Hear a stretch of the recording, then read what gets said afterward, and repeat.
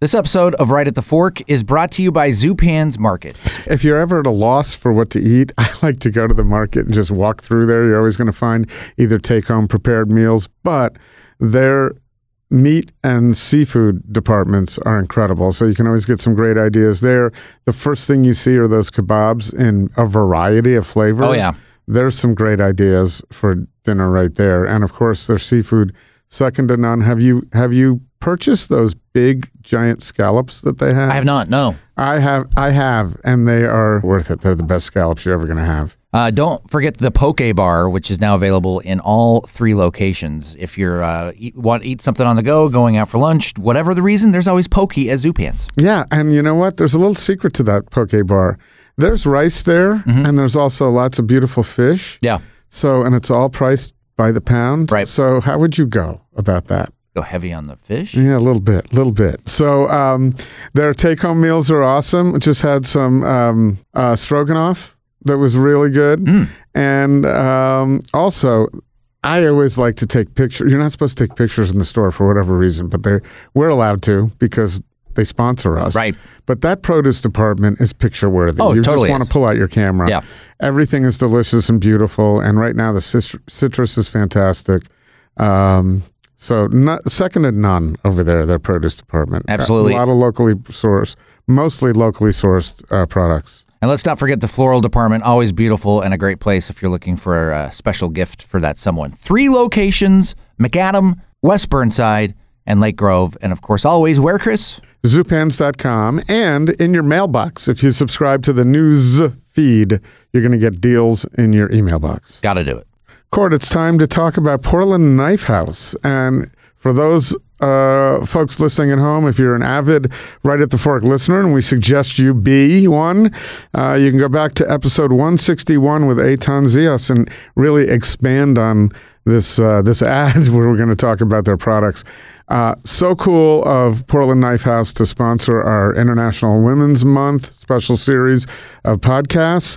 And we think it's especially appropriate because they're a business that caters to both the consumer market and also all our industry folks listening to the podcast. Yeah, right it's now. owned and operated by former chefs. And when it comes to like sharpening, repair, or maybe getting a customized knife, this is the place to go in Portland. And the other reason that it's a place to go is there's no larger selection of knives for the kitchen in Portland. And I don't know, and I've been there to check them out. As a matter of fact, I just bought a beautiful bread knife that I couldn't believe it was as nice as it was. Yeah. I'm not worthy, but it's absolutely beautiful. Yep. They also offer hands-on sharpening classes. So you could take your knife there to be sharpened, or they can teach you how to do it yourself. That's right. And so the best way to find out about those classes, because they do sell out, is to go to portlandknifehouse.com. But more importantly, head to their showroom on Southeast Belmont on, 2637 Southeast Belmont. So that would be on 26th. Or you can call 503-234-6397. Whatever you do, you tell them you heard it on Right at the Fork. Mm-hmm.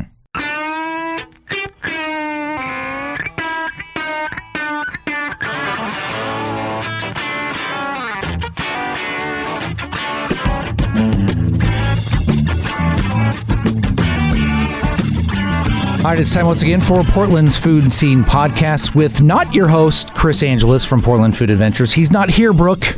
I know. I feel very Chris-like, though. I get to sort of lounge. You're sitting in his chair. I am sitting in his chair. I don't think we've ever had anybody sit in his chair before. The women have taken over. Yeah. It's just as people have feared. That voice, Brooke Jackson-Glidden from Eater PDX, the editor here in town.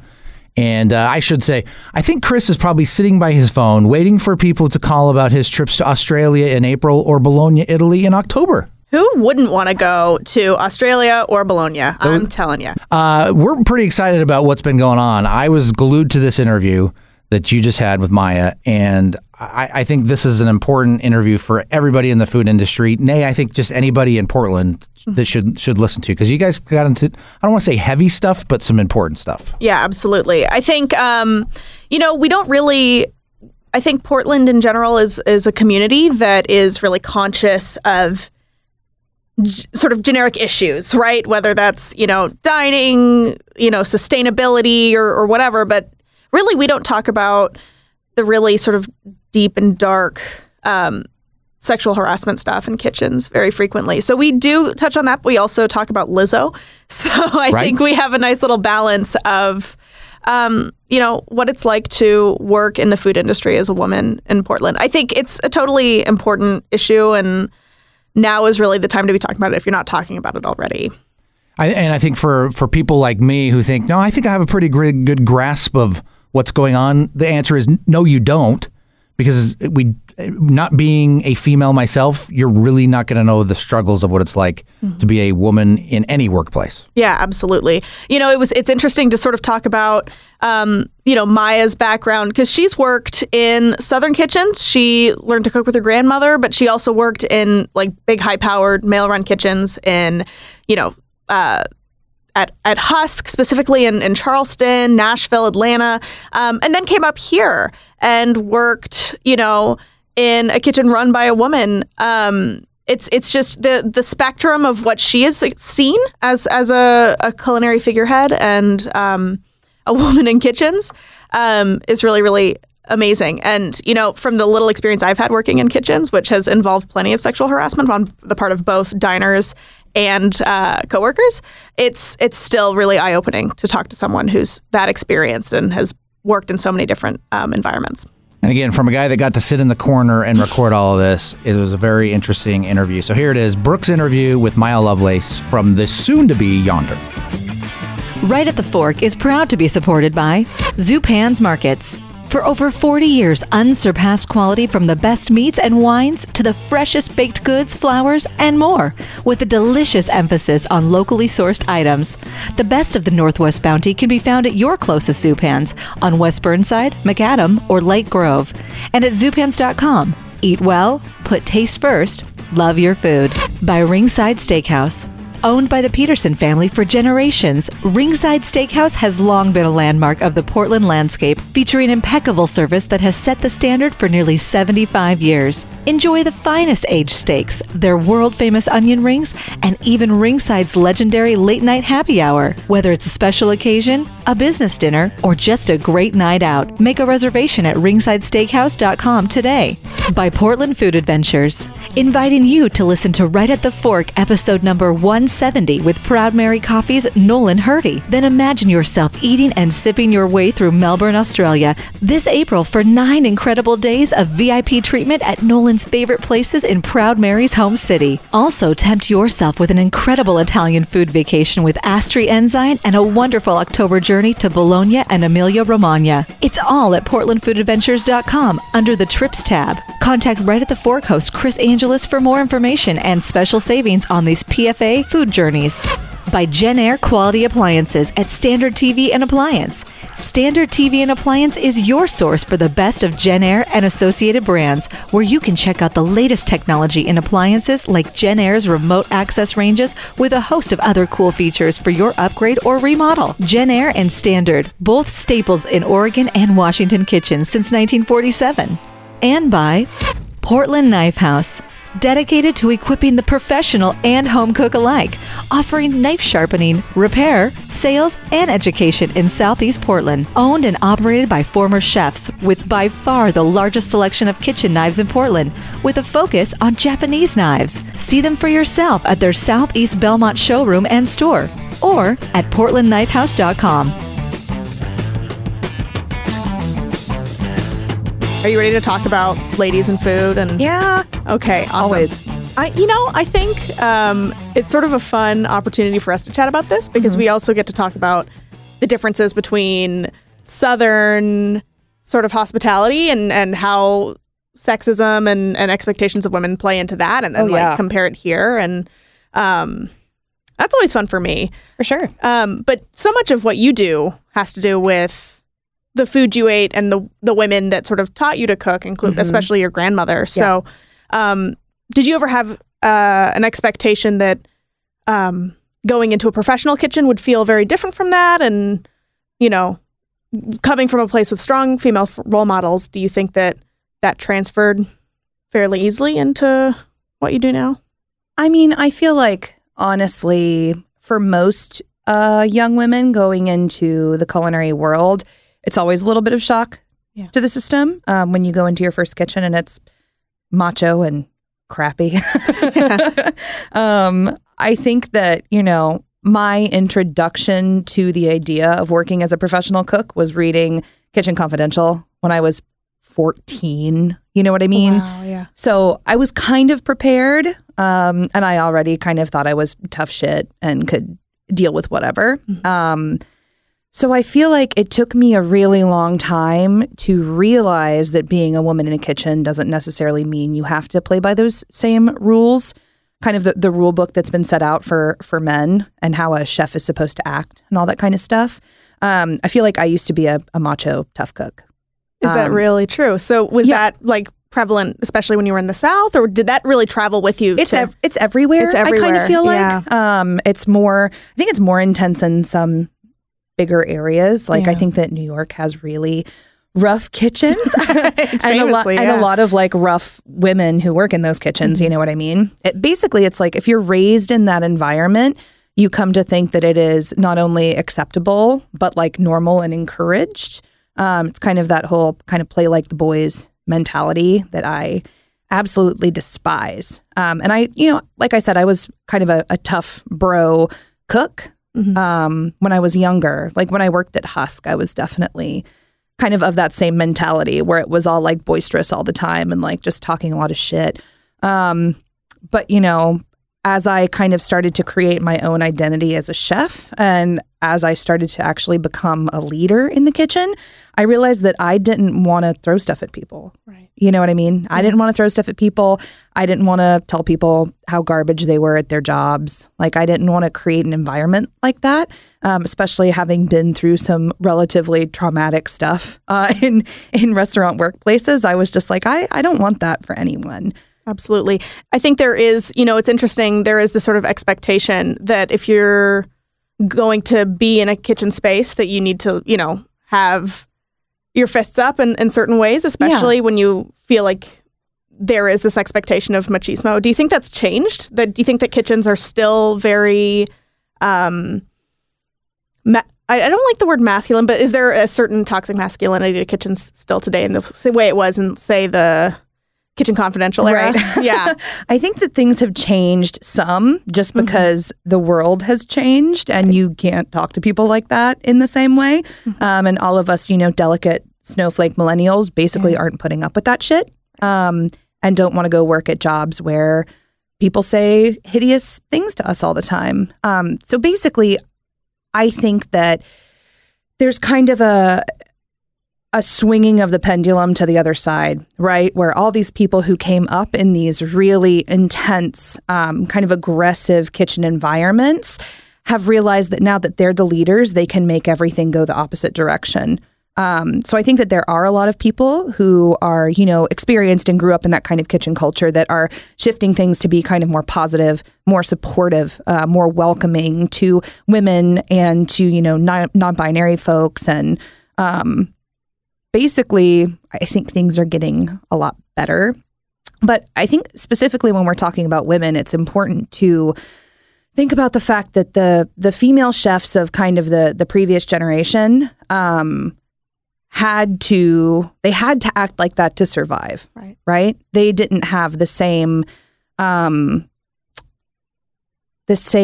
environment where they could be kind of feminine, more soft.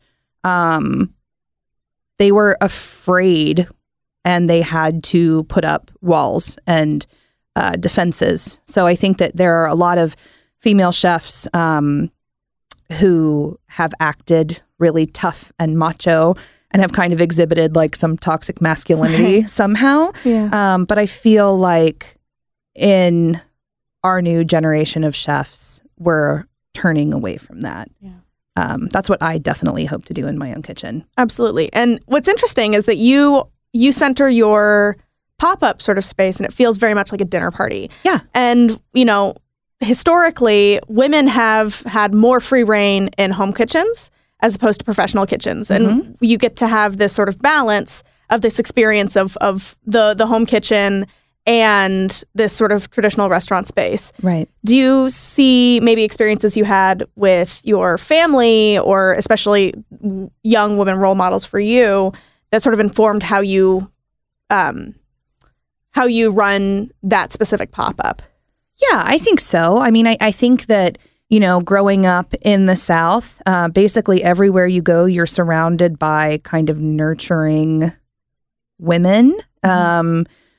No matter what restaurant you go to, like I grew up in a really small town in North Carolina, and every restaurant that I went to, there was always some older woman who was calling me sugar or honey or shug, which is always my favorite. And like just taking care of people. And I feel like it's kind of an interesting thing where we think of, professional kitchens as being so male dominated. But in the South, that's not really been the experience that I've seen. Like not talking about, James Beard nominated kitchens and things like that. But like if you go get like a meal at a Meat and Three, it's very likely that it's women working in the kitchen there. Right. Because I think that in the South, as women, entered the workforce, there were less jobs that were, outside of the kitchen. It was a really easy jump for a lot of people to take. And also, I don't know, I feel like women, especially in the Black community, have been working for a very long time. Right. Absolutely. And a ton of that work has been done in the kitchen. So I grew up basically seeing women in these positions and always being taken care of in a way that felt really warm and lovely and kind of familial. So I think that I kind of, internalized a lot of that and kept it with me this whole time.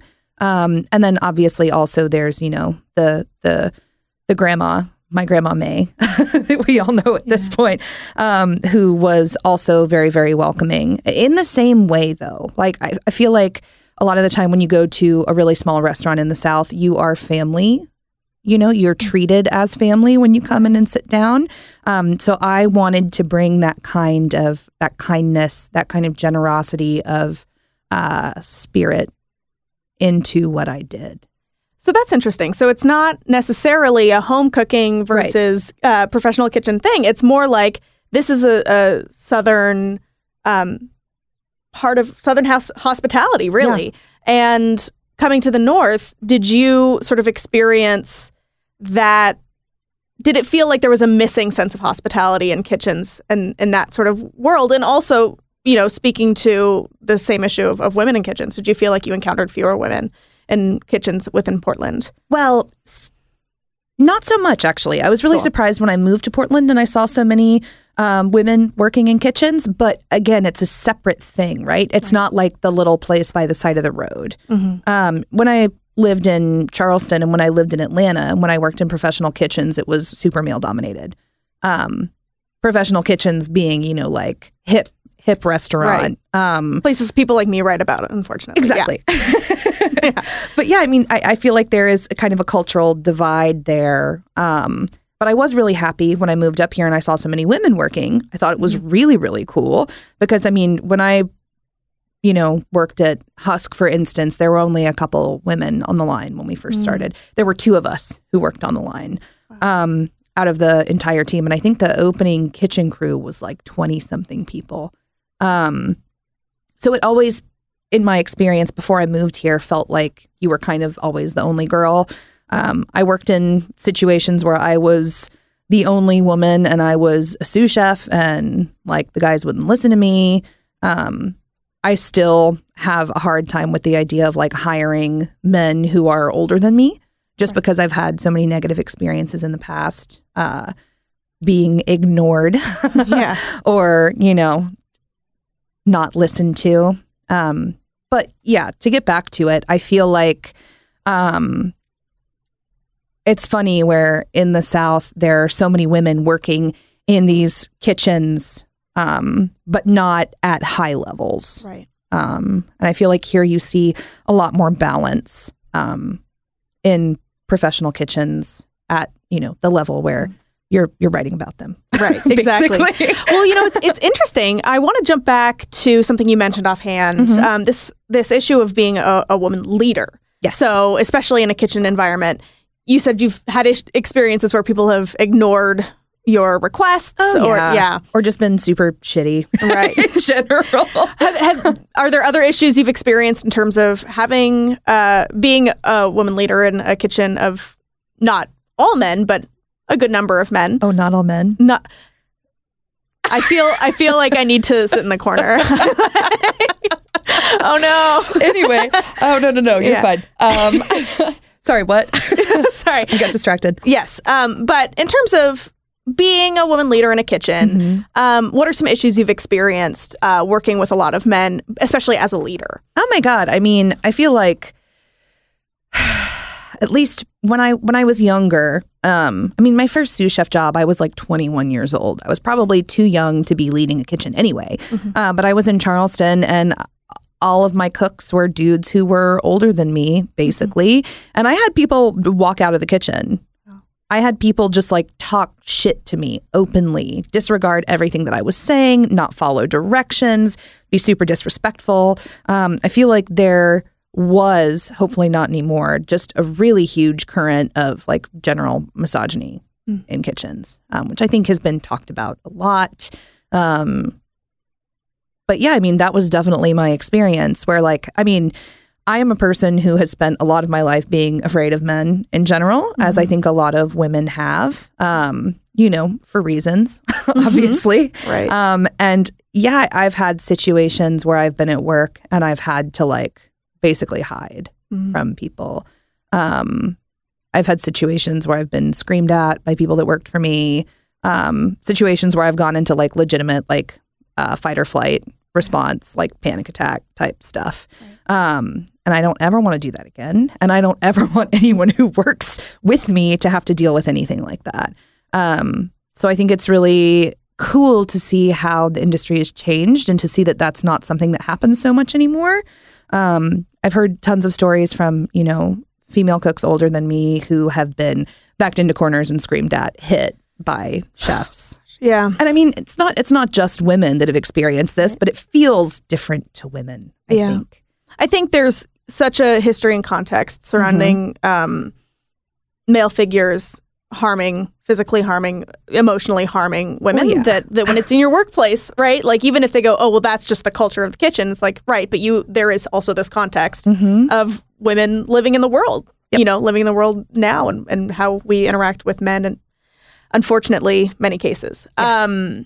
I think it's particularly interesting that you started so young. I never talk about my age, but I'm 24, and I'm editing Eater Portland. So being a young woman in a leadership role is a particularly interesting phenomenon because I think that you're dealing with not only a group of older men and men in general that may feel inclined to disregard what you're saying and what you need. But there's also this quality of, well, you don't really know how things are supposed to go because you don't know this larger history of, in many cases, abusive behavior. Right. And it's such an odd phenomenon to try to go, well, maybe we can change things and maybe my age doesn't have to do with the fact that we want to improve the general status of our work environment, right? Absolutely. Yeah. Yeah. So you get to now run a kitchen completely. Yeah. It's going to be your own space. You're doing it now with the pop-up, but in terms of your own restaurant, have you thought about things that you might want to do now that you have really your own kitchen, your own space to make things feel a little bit safer for all parties involved? Oh, yeah. I mean, we're just going to have a really strict zero tolerance policy for any kind of bullshit or shenanigans that make anyone uncomfortable. I'm not a yeller. I'm not, a screamer. I don't insult the people that work with me. And I will not let that shit slide. I'm making it really clear to the people I'm hiring that they deserve to feel safe at work all the time. I'm making it really clear to them that they deserve to be taken care of by an employer. Right. And we're just gonna start there. I'm trying to create an environment in this kitchen that is super warm, super nurturing, really kind of uplifting and supportive for everyone. I feel like that's how I like to be in my personal life. I like to be around people who are supportive and kind and warm, and I like to provide that same thing. And I am not so concerned about, being the top dog and like what I say goes as much. I would rather have an environment that feels mutually trusting, mutually beneficial, where everyone is working together as a team, taking care of each other, respecting each other. I don't know. I also try to be really open about my personal struggles with like mental illness, like depression, anxiety, things like that, because I really think it's important as we move forward as an industry for people to be open and to discuss those things. Like I want my cooks to talk to me about how they're feeling that day. I want them to talk to me about what's going on in their lives. And that is just not going to happen if you have like a super macho military atmosphere. Right. So I don't ever want to work in a kitchen like that again. I don't want to run a kitchen like that. Yeah. And I don't think it's going back towards like, I'm not going to be their mom. You know what I mean? Like, it's not going to be like it's a home kitchen and I'm like, Mom, you're a boss. I'm a boss. Yeah. Like what I say still goes. Right. But I just have no interest in hurting anyone. Right.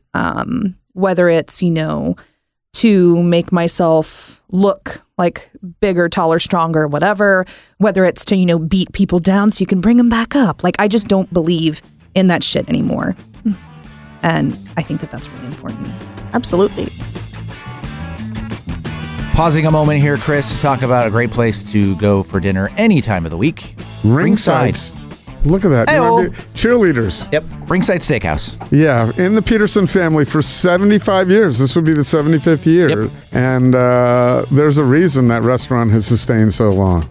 Oh, yeah. If you're going to a show downtown, if you're going to any event downtown, why not go check out their 3-course meals?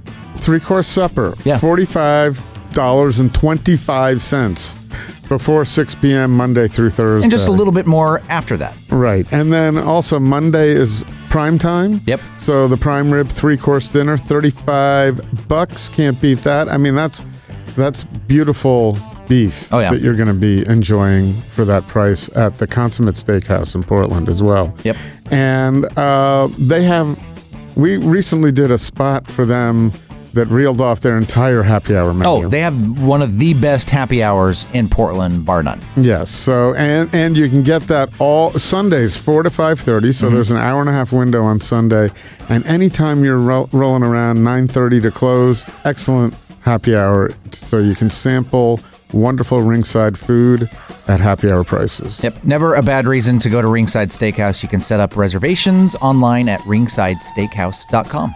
Hey, Chris, we'd like to welcome back to the program, right at the Fork, our great sponsor, Jenn-Air at Standard TV and Appliance. Yeah, it's awesome. They were with us a couple of years ago, but appropriate now. Both started in 1947, and just last year, Jenn-Air launched a beautiful series of new appliances. They really upgraded everything. They have 2 lines, Rise and Noir, for you to check out at Standard TV and Appliance. Tell us a little bit about them, Court. Well, both of these lines connect to Wi-Fi so that you can use them using your Amazon Alexa, or maybe you've got a Google Assisted enabled device like a Google Home.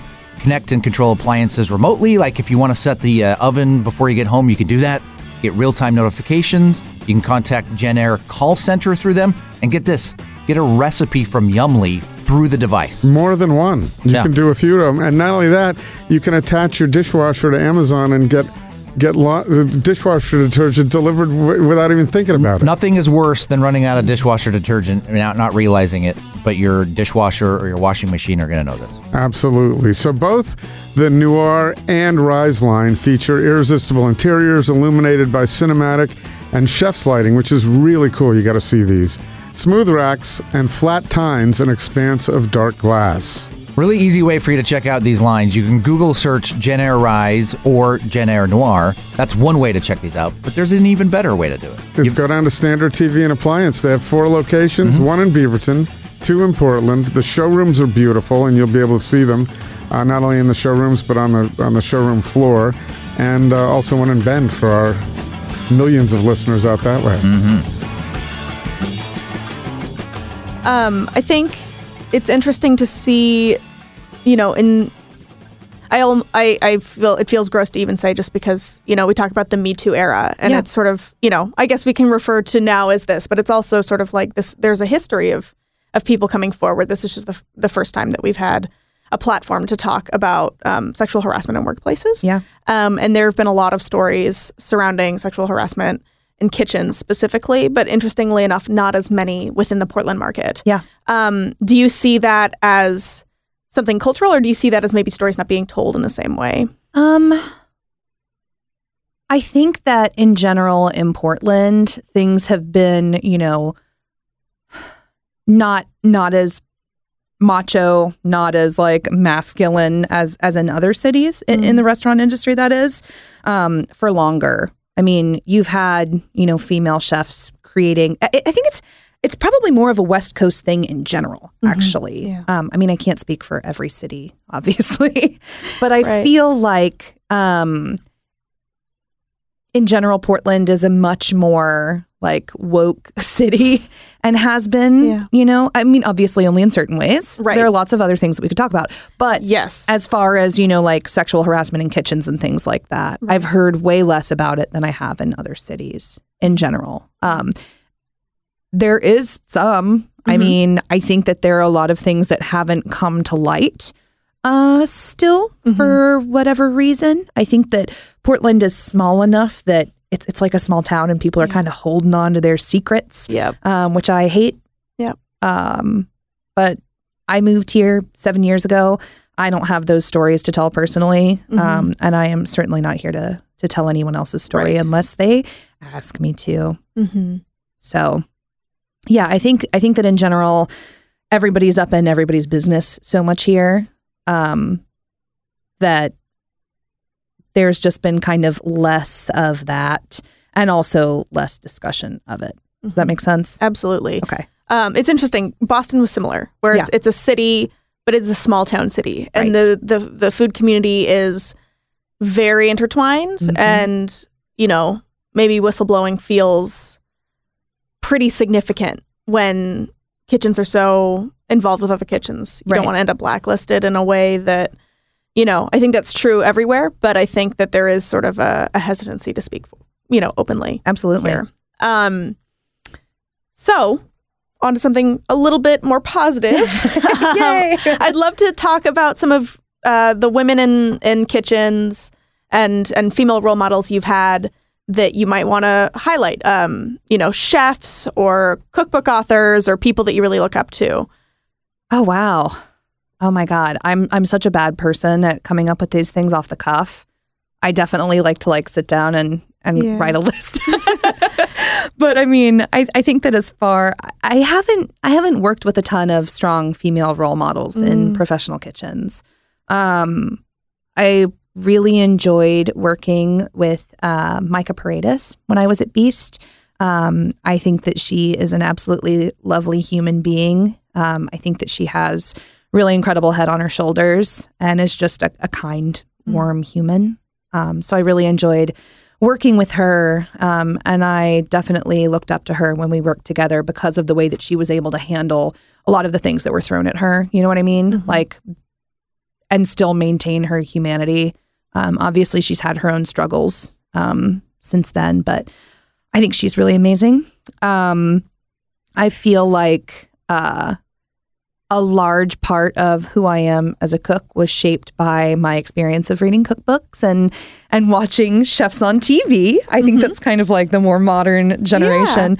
But I remember, you know, when I sat down for my interview with Sean Brock, when I was trying to work at Husk, he asked me, you know, who my most important food icons were. And I was like, well, Alice Waters, Julia Child.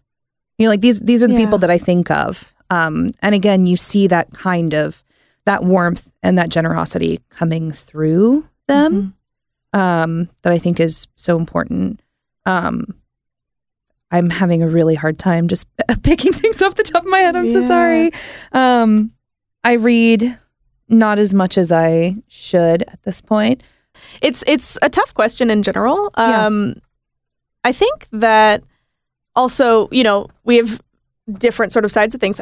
You know, food writing in general is a field that's lucky to have a lot of women in it. Yes, which I love. Yes, which is really, really exciting. But it, in terms of the way we've talked about women in food, on the actual kitchen side of things, we are, I think, and maybe you'll disagree and feel free to. Yeah. I think we are just fairly recently starting to acknowledge women's roles in kitchens more publicly. And I think that's also true of people of color. I think that we spent a long, long time talking about how great a lot of white dudes in kitchens have been. And we're just now going like, oh, yeah, wait, these people have been involved forever and just haven't been acknowledged. Yep. Yeah. So it's hard. True. Yeah. When you've been sort of trained to sort of look at that particular thing, it's hard to immediately come to mind with the people that really inspire you on that sort of things. Yeah. It's true. And I also think, not to give myself an excuse or anything, but I'm like very in my own head right now just because of restaurant openings. So I apologize for not being able to rattle more things off. Listen, it's not quite as bad as, you know what? Never mind. That's a total tangent. Okay. We can talk about that later. Yeah.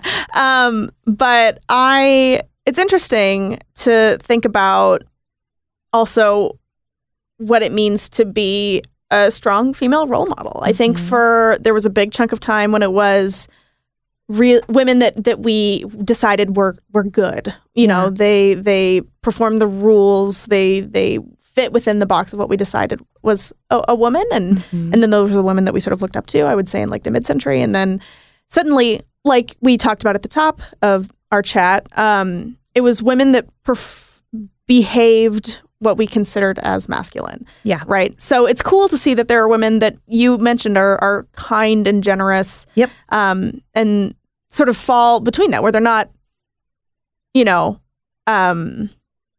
succumbing to, whatever rocks are thrown at them, but they remain gracious and helpful to the other women and people that are interested in improving. Yeah. And I think that those women have been working in professional kitchens. They've just been quiet. You know what I mean? I feel like there's always been, at least in the celebrity chef community, you know what I mean? It's all about personality, and who has a bigger personality than a white dude that has been, given everything and can just yell from the rooftops about how great he is, right? Like, I feel like that's what our industry has been for such a long time. And I think it's really great that I'm seeing more and more in the food writing community kind of looking deeper into that, seeing who's actually working in the kitchen, who's there but isn't yelling about it. I think that that's really important. Yeah. So that is leads into another question I've been meaning to ask. What can people like me do better? What would you like to see food writers do to sort of within the realm of talking about women in food, but also if you want to throw in a few other curveballs there, I'll take them. Yeah. I mean, I think that I've seen a shift in food writing in general that is focusing more on, immigrant cuisine, chefs of color, female chefs. I think that it's an amazing push to see, and I love it, and I want more of it, and that's great. Something that I can think of just off the top of my head, I know that our industry is built on hype, right? Like, there's always going to be hype about the new thing, and it's all going to spin out because somebody took that one picture on Instagram, and now everybody wants to take the picture of the same thing, blah, blah, blah, whatever. I know that that's an inescapable part of our industry. I would love to see just kind of more journalism, like more looking for new stories instead of like recycling the same, which I'm sure you are also tired of because I feel like we've talked about this before. Yeah. But I mean, like, I don't know, if you think about like Jonathan Gold, like that's a food writer. Like that's what we need to be looking forward or looking, you know what I'm saying? Looking toward as an example, basically. Going out into the community and actually finding people whose stories deserve to be told, finding people who are making amazing food that is not being written about in newspapers and, featured on whatever list wherever, not blown up the gram. But yeah, I mean, I think that's important. I think also it would be great, and a lot of this falls on chefs too, honestly, It would be great for there to be more attention given to the people who are, just barely behind the scenes, sous chefs, chef de cuisines. I think that when you're looking at what the next generation is going to look like of restaurants, of chefs, whatever, that's where you need to look, because those people are like hot on the heels of the people who are, dominating in the industry right now. And a lot of those people are people of color and women, immigrants, young people, whatever. I think that investigating those stories and talking about those people as well is really important. And like I mentioned, a lot of it's on chefs, because chefs should be lifting those people up along with them, putting them in the forefront as well. I feel like I'm starting to see more of it. I'm starting to see more of, chefs tagging their crew in things and, really trying to lift their people up. And I hope that continues. Yeah. Yeah. I think that that's such a good point. I think we also will notice that we have one figure that we sort of decide is an entire restaurant group, you know? And yeah, there are so many. You mentioned that it's a far more diverse market when you actually look at the CDCs, and those a lot of times are the people that are really, running the kitchen. Yeah. Even writing the menus. Right. Exactly. Yeah, those are the people. I think that, with restaurant groups and things like that, and just in general, a chef is becoming more of a figurehead. A chef is becoming more of a brand. Yep. And it's really important to talk about the people who are actually making the food, writing the menus, going to the farmer's market, doing all of that stuff. They deserve attention and recognition as well. Absolutely. Now, for listeners, and I assume diners, what are things that they can do? I guess I can do. I fit into that demographic to make sure that we are supporting businesses and women within the Portland food industry. What is something that we can do to be more conscious of maybe sexism within kitchen spaces, or on the other side, feminism within kitchen spaces? I think that, just pay attention to what's happening around you. If you're going to a restaurant, you're really excited to go because the, white dude chef. Also, no offense to white dude chefs. I have so many white dude chef friends. Yep. They're great. Whatever. Same. But I'm just saying in a very general way. If you're thinking about going to this restaurant because you have heard so much about this one chef, maybe also put in the time to look for other comparable places that are maybe not run by the white dude. Put time into investigating the places that are open in your neighborhood instead of, going straight to the internet for a list. I mean, also no offense. No, I got Eater it. does amazing lists and I love them and I use them wherever I go. But I think that so much of it is just explore for yourself. Also, if you've heard any weird rumors about a chef being kind of a shitbag, don't go eat their food.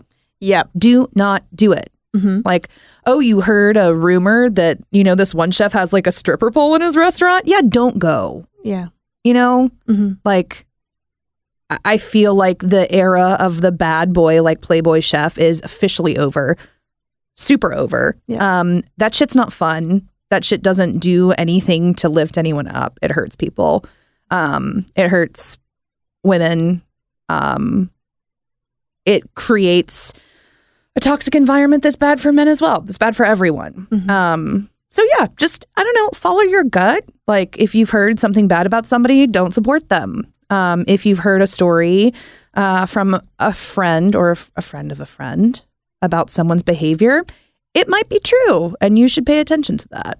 So yeah, that's really what I can say is explore, intentionally go to restaurants that are run by people of color and women, and trust your gut and don't go eat the food of people who are known assholes. Yep, absolutely. There's also, this is a piece of advice I'm trying to take more myself as a journalist, but I think it's something that applies to listeners too and diners. Taking a quick opportunity to look for, do a quick police scan, a quick Google of a restaurant owner. Sometimes, especially, after the Stanich story, you can find things pretty easily. Yep. That people are just ignoring, including histories of domestic violence. Yep. Sexual harassment. Mm-hmm. Both sort of wage violations and discrimination violations are all stuff that you can find. And we, in terms of how I do my job, I try to make sure that when I'm writing about a restaurant that I've taken a second look at the person I'm boosting's background. Right. But I think it's something that diners can do as well. And it's a smart way to vote with your dollar. Absolutely. Yeah. And I think that there are so many diners out there, thanks for listening, Thank you. who consider themselves to be part of the restaurant community, you know? Like it wouldn't exist without the people who come out to eat. So like be a part of that community. Take it upon yourself to do that research, to check in on things. Yeah. You're supporting people when you go to a restaurant. You're paying wages. Look for places that have diverse kitchens. Yeah. Most of the kitchens in Portland are open. You can just see. Yep, look for diverse staffs. Just support those places. That is important. Absolutely. Yeah. I love that. I kind of want to, this is going to be a little random. Ooh. But how about we end with just naming women we really dig right now? For instance, I've been really into Lizzo. I've been listening to Oh my God, I love Lizzo so much. Yes. I love Lizzo. I love Cardi B, y'all. I love Cardi B. I love Cardi B. I'm like, okay, women who aren't just in music. Yeah, See, I know. My brain is so fried. Mine too. I'm still in that I got in a little car thing. So I'm still a little frazzled. And I'm I don't know. I need some upbeat, empowering business. And that ends up being music. Lizzo. Yeah, Lizzo. Basically. Yeah, just nonstop Lizzo. Nonstop. I had great food editors that were women. So I'm also I kind of want to be like Cheryl Julian was my jam. Yeah. And then again, I'm Adie Bryant, I really like. Yeah. Just this is so random. I have no idea if this is even usable. Just give it a shot. Just see what happens. Yeah. Yeah. Let's just spin the wheel of women we like. Oh God. I'm so basically like all women. All women. I mean, all women and femmes. Yeah. I basically am just constantly every day just going through Instagram and just double tapping the shit out of every lady that I follow, every lady I see. I'm like, yes. There's such a hilarious rumor that women are really unsupportive of each other and that there's this competitiveness. And I don't feel like I encounter that at all anymore. I just feel like I'm spending most of my time complimenting women's skirts in bathrooms. Yes. Yes. Oh my God. And they're it has pockets and it's great. Yep. I mean, I feel like it's something that I think we all learn as we get older, right? That women aren't your competition. It's just the patriarchy, y'all. You've just been informed to think about things a certain way. Am I going to scare people off? Is it time for me to go on my patriarchy rant? How many people have I alienated already? Anyway, well, let's do it. I mean, let's do it. I think that this is really important. Sorry, Court. Absolutely. Thanks, Court. But no, I mean, seriously, society teaches women that they should tear each other down. And guess what happens when we realize that we don't want to? We take shit over. Yeah. And we create a better world for each other, for everyone. And that's what we're trying to do in the restaurant industry as well. Yes. Taking it back home. Taking it back home. I might go work in your kitchen. I think that's my new plan. You know, if you want, you can come hang out. You really sold it. I feel like I worked in a pizza kitchen where I was, tickled, and it was just people You were tickled? I was people by touched a you? chef. No. Yep. Ugh. Gross. Lots of gross. I had a lot of weird sexual harassment stuff when I was in the kitchen. So now, I mean, zero tolerance. Yep. Everyone really, really across the board, make your kitchen zero tolerance for sexual harassment. I'm if you are going to be weird, if you're going to make somebody uncomfortable, guess what? I'm going to work your station. And, it's going to be fine. I can work. I can do all the jobs. Yeah. I know that, people talk about there being cook shortages and all that stuff. I don't care. I would rather close for a day and not have vulnerable people on my staff being, taken advantage of or made to feel uncomfortable or unsafe. Absolutely. And I think that's what we should all try to do. Yes. If someone that works for you, also, hello, restaurant owners, if somebody that works for you is making people uncomfortable, fire them. Don't put up with that shit. And I think that is getting a lot more common. I think that people are, really starting to create these zero tolerance policies, and bravo to them for that. And we should all be there. Yes, absolutely. Okay. Great. Is that good? I should be better at kickers. I've always been bad at kickers. Yeah, I think I really, really appreciate you coming on. Yeah, of course. I think what you're doing is so great. It's so cool to see someone so powerful and also gracious running a kitchen. And I love dining with you. So thank you. Everyone be better. Be better, everybody. You just got to put the work into it every day. Put the work in. Yep. Right at the Fork is hosted and produced by Chris Angelis and Court Johnson. Connect with us on Twitter and Instagram at Food Podcast PDX or on Facebook at Right at the Fork or online at rightatthefork.com.